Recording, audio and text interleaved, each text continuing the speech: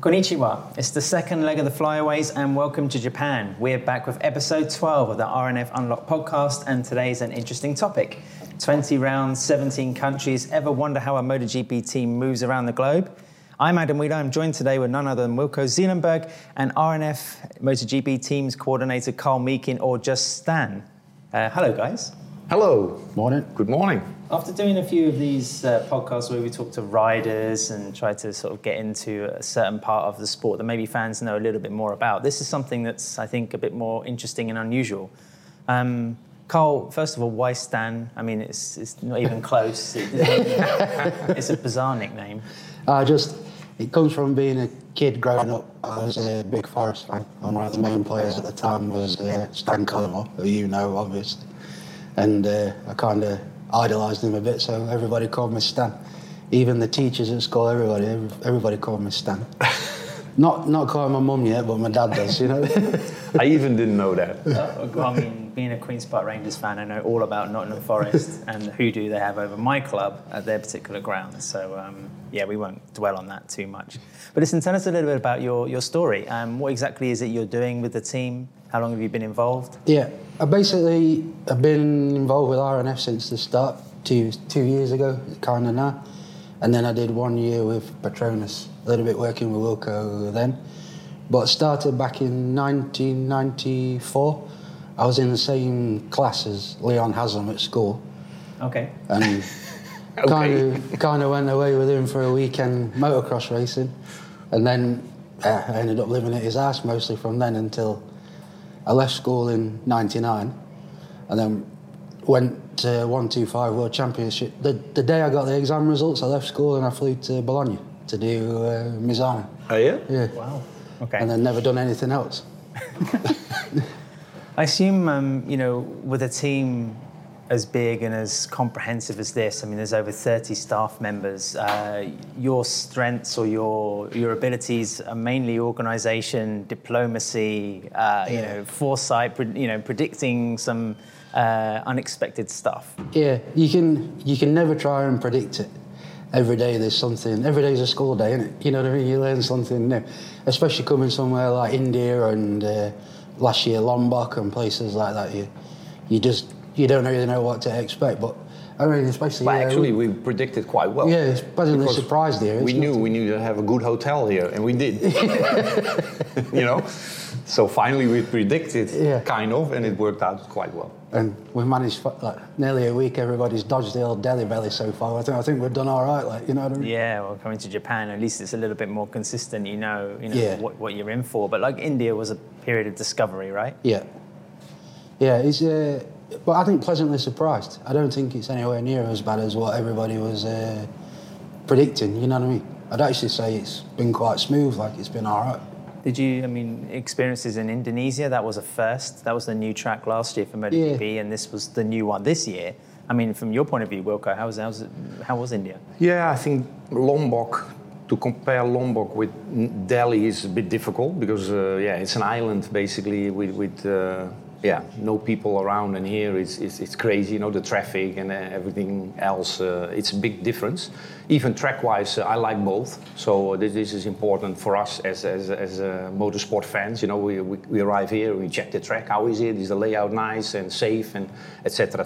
And then already it makes life a lot easier. Of course, the facilities here are good, and in Lombok actually the same. So we don't see a lot from the country. I have to say that too. No, the bus journey is about the most entertaining part of the day. Isn't it? Yeah, there's something enlightening every time you sort of move from from Delhi to Bud International Circuit. That's for sure. We've never been the same way twice. Stan, you looking after every facet of how the team moves? I mean, all the flights, hotels, absolutely everything, or is it more just the hard logistics like freight, team buses and semis? We do obviously the general logistics, so the flights, hotels, the rental cars or shuttles as it is here, and then when we're at the circuit, more of the freight. Because we haven't just got air freight, there's sea freight and dangerous goods for the fuel and things like that. So we do all that kind of stuff as well. I mean, the last Grand Prix before Indonesia, of course, was in Europe, was in Misano. Can you just give, some people listening to this podcast some insight as to what you had to get ready, what had to go by boat and how early it had to go and everything else? I mean, the boat stuff went from Magellan, so that was when back in... Wow. So quite a long time. Yeah, you have to allow at least 4 to 5 months to make sure it arrives. And then, obviously, Misano was quite complicated as well because we had the test on the Monday. So the test engines and stuff like that, you don't really want to send here. So after the test, you got to make sure all the bikes have got the right engines in and all the correct engine numbers are in the right place, because if you get checked, then that's going to hold up the freight arriving on time and stuff like that. And of course, we had 7 rounds coming up overseas, which makes it also difficult to judge what you need, because finally you don't come back to Europe. And of course, if you need extra fairings, we need to be ready and prepared to send some stuff as well. So saying that, we also had our new flight cases because of the new format basically from Dorna, that we get those 4 Q5s. So we had extra work in the summer break, or Stan actually had that, I have to say. But we are happy with the situation now. We can work quicker for ourselves as well, but also for Dorna. And we are much more on the weight limit, that we don't spend too much overweight as well. As fast as Raul and Miguel are on the bikes, I imagine you're just as efficient with a spreadsheet, because I imagine everything must be logged. It's true. One thing you'll learn about the Malaysian office is that they love a spreadsheet.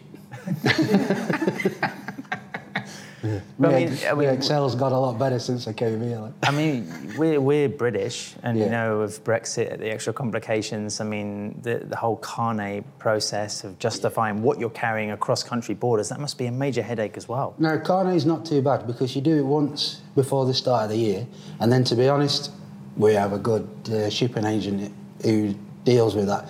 To try and do that yourself would be nearly impossible. We do it ourselves for Silverstone. And it's all right. Now this the 3rd year we've done it, and it's quite straightforward because everybody knows what they're doing now. But the first year everybody was quite nervous about which place to go to. You know what I mean? And everybody says, "Oh, don't go here, but go there." But you just have to do your own thing and what works for you.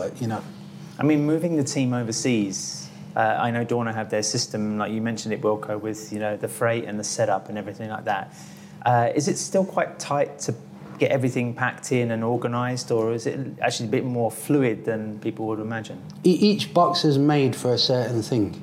So, you've got 2 boxes for the panels and then 1 box for this, and they're all labelled. And we have it where, 2 people is responsible for each box. So they'll start packing that. And that, I think... Yeah, it goes straightforward, actually. So there are many boxes, but not everybody is filling them up, So it's each one has their own responsibility, because otherwise it's a disaster. And actually, to go overseas is faster than to load the trucks, because basically all those boxes need to go in the truck, And here not. We just load the boxes and they stay behind. I mean, one thing I noticed from walking through the paddock, and maybe fans do as well when they see the images on social media or the TV, is the impressive setup the teams have aesthetically. I mean, you look in the pit box there, everything looks nicely presented. All that stuff, I guess, packs down almost like Lego, right? I mean, it's all... As I say, the most important thing, everything's got to have a place. It's just to stop damage, and then you don't forget anything either. If you do it the same every race in Europe or in Asia, or if you always do it the same, then you never forget anything. That's the most important thing. And obviously, the more you do it, the quicker you get, because everybody knows the system. But it's true as well, to set up a pit box, it's all magnets, It looks like from the outside that it's all nice and packed, but it's all like click, click, click, and the panels are from carbon, so very light. So one guy can set up the pit box basically, I don't know what, even if one person could do it. So it's a nice system.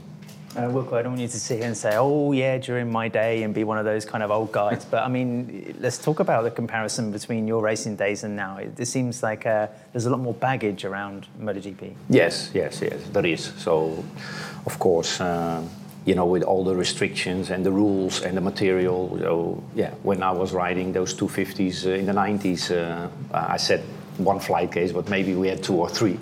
But now we bring 30 flight cases with us, and each one has his own goal, you know. So and the weight difference is huge. So this year I think we bring nearly 10,000 kilo with us to India, and then it was maybe 1,500, 2,000 kilo, something like this, with the 250s, of course, which are lighter anyway.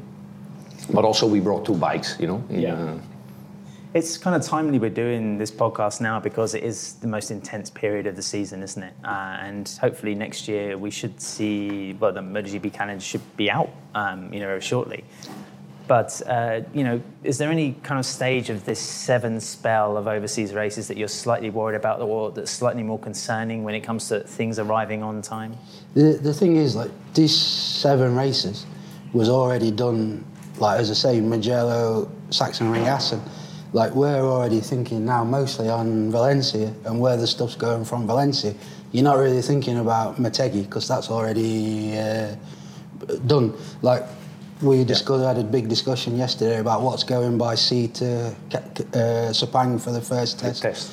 What's not going to Sepang but going directly to Qatar. Like, these races, we are here, but you're not really here. You're thinking about something what's way, way, way ahead. Yeah. Are there any countries or borders from your past experience where you thought, we've had problems there in the past, I hope we get through all right? Checo used to be a pain. Yeah, but that's a long time. Yeah. No, but still Argentina, and we were not sure here, of course, also with the visa. So there are countries that they give you green light for things and it just doesn't happen. So, of course, we are worried, but it's for everybody a bit the same. But especially coming here, it looked like it was not for everybody, but just, some visas were just not coming. And, of course, also material-wise. In the past, we had Brazil, you remember, with the fuel and things, But, so far, I have to say, if we need to travel to Jerez, it takes longer than to go to Qatar, for example. Because Qatar is a straight flight, it's 6.5 hours, and we are quicker in Qatar than we are in Jerez, all of us. So the overseas are getting easier and easier, but of course the time difference makes it more difficult, and that's a good point from Qatar. There is no time difference, 1 hour, but here we go to Japan and Australia, and I'm a little bit worried how we are feeling in Valencia, I have to say. We'll be quite tired, I think. Yeah. I mean, there's the human side of it. There's also the technical side of it. I mean, Milko, you said you need to pack enough resources to get through this whole stint. But, I mean, is there a connection with base? I mean, if you need extra spares, if you need extra material, I assume this stuff can get on a plane, right? Yeah, there's certain countries, not like Lombok. It's not so easy to send something direct to Lombok. We can, but the cost is incredible. So you do like ring certain races where you don't really want to send stuff to. So like we'll think, call it 3 races at least. So here, Japan and Lombok. But you can send stuff to Melbourne pretty easy because you can put it on a domestic flight. So if you need fairings from Aprilia or anything like that, to send them to Phillip Island's quite a simple process. Yeah. But trying to get them to an island in Lombok is not. And the Indonesian authorities are quite strict as well, so you do try and avoid them. Is that also where the collaboration with Aprilia comes in, Milko? I mean, if there is an absolute necessity for some help, then they could step in. Well, yes, yes, first of all, but also secondly, spare parts wise, I think both teams are able to build up 2 new bikes, so they can build up 2 new bikes. We could build up 2 new bikes, so we have quite some spare parts. So normally, we have enough with us to help each other as well. So if we need something, they can help us. And if they need something extra, we can help them. Because many parts, of course, we have 22 bike and 23, but many bolts and nuts and brackets are exchangeable. So universal, I guess. Yeah. I mean, when it comes, we're talking about the flyaways because we're in the middle of it, but let's talk a bit about moving the team around Europe. I mean, everything's on wheels. And one aspect, I guess, setting up is it's a bigger job, but then maybe more simple because of the infrastructure now around, it's sort of the trucks and everything. Yeah, it does take longer in Europe. We noticed that on Wednesday, like already lunchtime, we thought, we're done. And then, but normally in Europe, at 5 o'clock, you're still running around a little bit. You know what I mean? They're both different, can you say, challenges? But it's kind of in 3 sections this year, isn't it? You do the first ones, the middle sector in Europe, and then they end in Asia. So, yeah, but even like after Misano, you still got to get the trucks to Valencia because we were away too long to get them there. So that was another thing we had to the guys had to do. So they only had a couple of days at home before then coming here. Like, so there is a lot happens behind the scenes that nobody really thinks about. You know what I mean? Yeah, I'm just thinking about the volume of stuff. So some people fly to each race and then they don't really realise how it actually gets there. You know what I mean? There's quite a lot goes into it. The truck drivers are having a difficult life. You know, they do, because many factory teams, they have their drivers just for the trucks, but actually we are in a combination. So the truck drivers normally are the tire guys. Yeah. We have one young guy, Colin and Martin. And I have to say chapeau, because these boys are driving the trucks and the trailers to the track. So they're always 2-3 days more away from home than we are. So this is it's a big task. Is there a little bit more in terms of support staff at European rounds as well compared to overseas? Yeah, in Valencia, we'll be about 48, 49 people. But on the flyaways, we're between 30 and 35. It's just more for not so much the technical side, but more the hospitality side. You don't bring nowhere near as many people to these races as you do in Europe. Yeah, I mean, you still have the whole factor of the corporate entertainment, the guests and everything else, especially coming to Malaysia. So you can't really be too skeletal, really, with your setup and your presentation, can you? No. Some races you can say, like, bring more than others. You know what I mean? Like, we know in Japan, we'll have no real guests, so we probably are less staff in Japan than what we are in Sepang or Lombok, because Lombok is quite a lot of Indonesian guests and things like that. Okay. Wilco, I mean, working with Aprilia this year is a change from your particular story of like Japanese to European. How is that different, especially dealing with the Asian leg of MotoGP? Yeah, it's difficult to give a straight answer, but yeah, clearly what we see on track is basically also what we experience behind the scenes. You know, they are very interactive. So it's clearly a MotoGP development bike. You know, so many things you're like, ooh, I hope this part stays alive. You know, and with the Yamaha, basically they're much safer. So the first target is it cannot break down.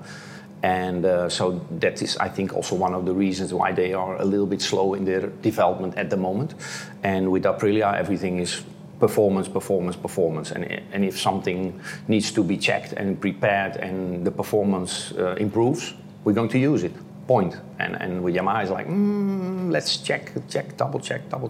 And then it comes back, and then everybody else has it, and you're running behind the line. And I think this is a little bit the best explanation how I experience the support and the way of and the speed of thinking of Aprilia at the moment. I mean, talking of logistics, I mean, the Japanese, I know they have their European base, but when you were in Asia, I mean, was there more in the way of interest or support or anything else coming through? No. So geographically, it makes no difference? No, make no difference, actually, okay. No. But Stan, what about like the human side then? Because you must be dealing with people who are working a very intense schedule, a lot of travelling. There must be considerations coming into that, people's families, situations, as well as their professional requirements. I mean, like we did a thing this year where on a back-to-back races, especially the triples, some people go home after the first one, some people stay, because you can't send everybody home because there's too much to do. And then the next ones, the people who didn't go home before will go home and then come back on the Wednesday. You just have to kind of, sense how the people are a little bit. You know, some people's not too bothered about going home, they'd rather just stay out. But you kind of get to know that over a period of time. It's hard to judge that in the first couple of races, but over the year you get to... And if someone is not happy, they do tell you. That's what I'm saying. Your job must be, or you as well, Wilco. My door is always open, you know, or my phone is always on. Yeah. You know? I mean, you have to be very sensitive to the messages or the feelings of the team. Yeah, it's you get to know the people quite quickly because I don't know, we spend more time with some people here than you do with the people at home, right? So yeah, it's true. It's true, and it's kind of in your own interest to get on as well. You know, that's quite a big thing that everybody's got to stick together. But also the interaction that we understand that, for example, from Barcelona you fly easy direct, from Amsterdam you fly easy direct. For those boys, it's not so easy to fly direct from England. You know, there always is a early flight because you have to leave on the Tuesday, because if they leave on the Wednesday, they're late there. So you need to be flexible at some tracks where they can arrive a little bit later. So we are anticipating that, and I think that's what he means as well, to give them, they don't need to be there Tuesday evening in Silverstone, for example, or Essen, or, you know, you need to pinpoint your moments where they should be early or they can be a little bit later on track. Do you have to cater for any strange requests from Wilco for his travel habits? Maybe he has to sit in row 11 or the window seat every time? No, Wilco's quite easy. Some of the others have got a few... He just left the building. As long as he's got his lie-down bed and there's not 2 stops, that's all that matters, isn't it? No. To be honest, this year's been all right. It's been quite... I don't want to jinx it, because obviously we fly to Motegi tonight, but it's been not too bad. Like, we'll keep plodding on. What about coming to India and the visa situation? Was that a major headache for you? No, we got lucky. I got on 1 week before. I was just missing one, which we got on the Sunday before we left. But no, we was lucky with that. Yeah. I know it can be a major problem and it's not particularly pleasant to deal with, but when you kind of look back on it afterwards, does it feel like, well, that was part of the story of my job? You know, it's not 9 to 5, Monday to Friday, more or less the same thing. There's, you know, that kind of variety I think that's why once you get into it, it's difficult to actually leave it, because not every day is the same. Every day is something different. And like, if you think, all right, I've not got so much on with that today, you'll go and help the guys a little bit inside, or think, what can we make better for next year, or, you know what I mean? There's no point in like sitting down and waiting for the day to go by. If we're away, we might as well do something. Use the time. You know what I mean? It's also, as the season comes to an end, I guess everyone's has the same mentality. But for you, I know it's certainly the case for me, but when you get the provisional calendar, you start thinking, right, shit, Aragon's on the schedule next year. I've got to find somewhere that's not going to be an hour and a half drive every day. But I guess as soon as you get a sniff of the dates, you're going to have to think already about 2024. Yeah. As I say, 2024 is always, probably after the summer break, is the main thinking about that. But saying that, of course, then it's important to have an agency behind, like Tours or Fast or one of those boys that already is planning and booking for you as well, because we're not booking directly ourselves everything. They are a big support. They know what we want, and as soon as the calendar is coming out, they already have their allocation. Yeah, exactly. To try and find 30 rooms a weekend for somebody like us without having an agency behind you is impossible. You know what I mean? You'd be an hour away every weekend at least. Like, so you have to. Well, they do a good job, and you have to trust them to say, right, this is what we want. So it's not directly your fault when I'm trying to find accommodation and there's nothing left. No. Right, okay. We can continue the podcast now.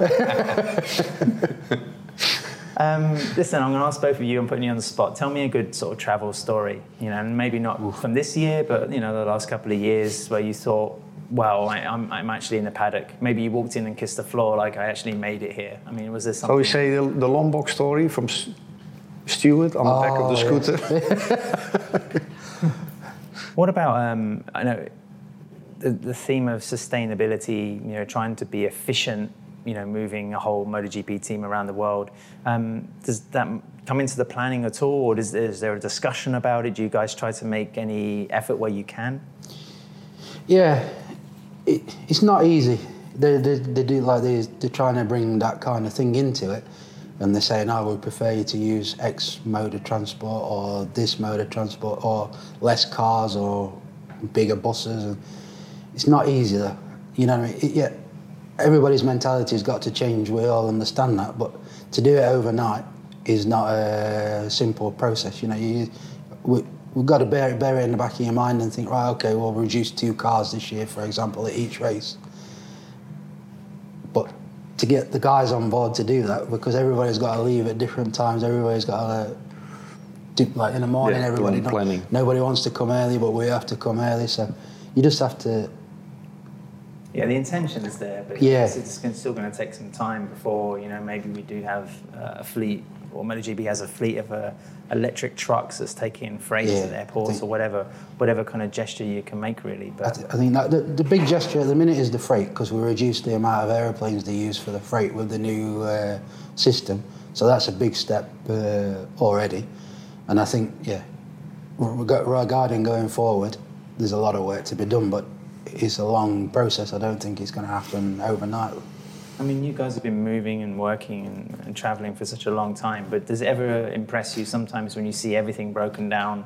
I mean, I'm always leaving here late on a Sunday night, and to see MotoGP essentially reduced to a game of Tetris, where everybody moving these blocks around to fit into the next stage of the travel is always impressive. Always. I mean, I'll be impressed if we get the freight at 1 o'clock on Wednesday. And, I think even I'll say, well done, like, you know what I mean? Yeah, that's true. Yeah, also another thing, of course, we always wanted to look better and better, but of course we also create problems. For example, the carpets. We bring carpets around because we need to look nice and tidy, but you can only use it once. And now we are thinking, how can we use carpet twice? For the other overseas. But we normally send them by sea shipment, and use plastic is also not a real option. Or just paint the floor is probably the best. But anyway, we are looking into it. But we also need to realize that we are not creating here the most healthiest environment on the planet anyway with racing these motorcycles, Yeah, noise, emissions, whatever else. Yeah. But, I mean, that's a good point, actually, Wilco. I mean, Stan, you must also have to talk with a lot of suppliers, a lot of companies offering you different materials, even when it comes down to basic things like presentation and aesthetics. Yeah, I mean, there's certain companies which, if you look around, most people use, and you get to know them over the years, and things get, you know what I mean? Your ideas get put across, or you see somebody else has an idea and you ring them and say, hey, we need that for next year or whatever. You know what I mean? Sometimes you have got to say other teams have good ideas, and maybe somebody sees something that we do and think, oh yeah, that's not a bad idea. So if everybody kind of uses 2 or 3 different companies, it's easier to get those ideas across, like, you know what I mean? Yeah, and you have a common standard as well, I guess, so if something's quality for someone, it's going to be quality for you as well. Yeah, that's the thing. Like. So it's not just devices and other little innovative things on the bikes, Wilco. There's quite a bit of there's a lot there's a lot going on. This is true. So, but anyway, as I said, we are racing bikes, and if you see the faces from the riders when they finished a MotoGP race, for example, they're completely black from the carbon, you know what I mean? So this is not really healthy either, So it's always a bit like, where are we going to, with how many people, and what are we doing there? So anyway, this whole scene is not fantastic for that. Well, it's not as easy as it seems, and it's amazing what the team does behind the scenes. To Stan and Wilco, thanks ever so much for your time. This has been another RNF Unlocked podcast. We've got more episodes coming up in the next couple of rounds. So to be sure to comment on what you hear about. Until then, arigato for listening, and good luck to the team. Thank you very much. Cheers.